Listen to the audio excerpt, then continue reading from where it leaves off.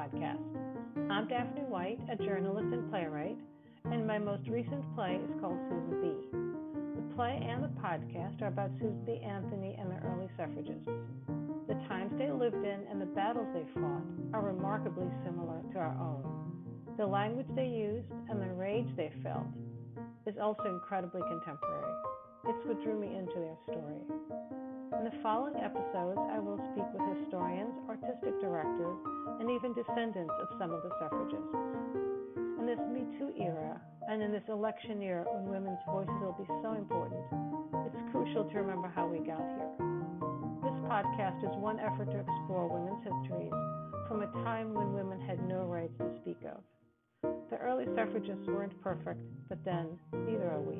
We have much to learn.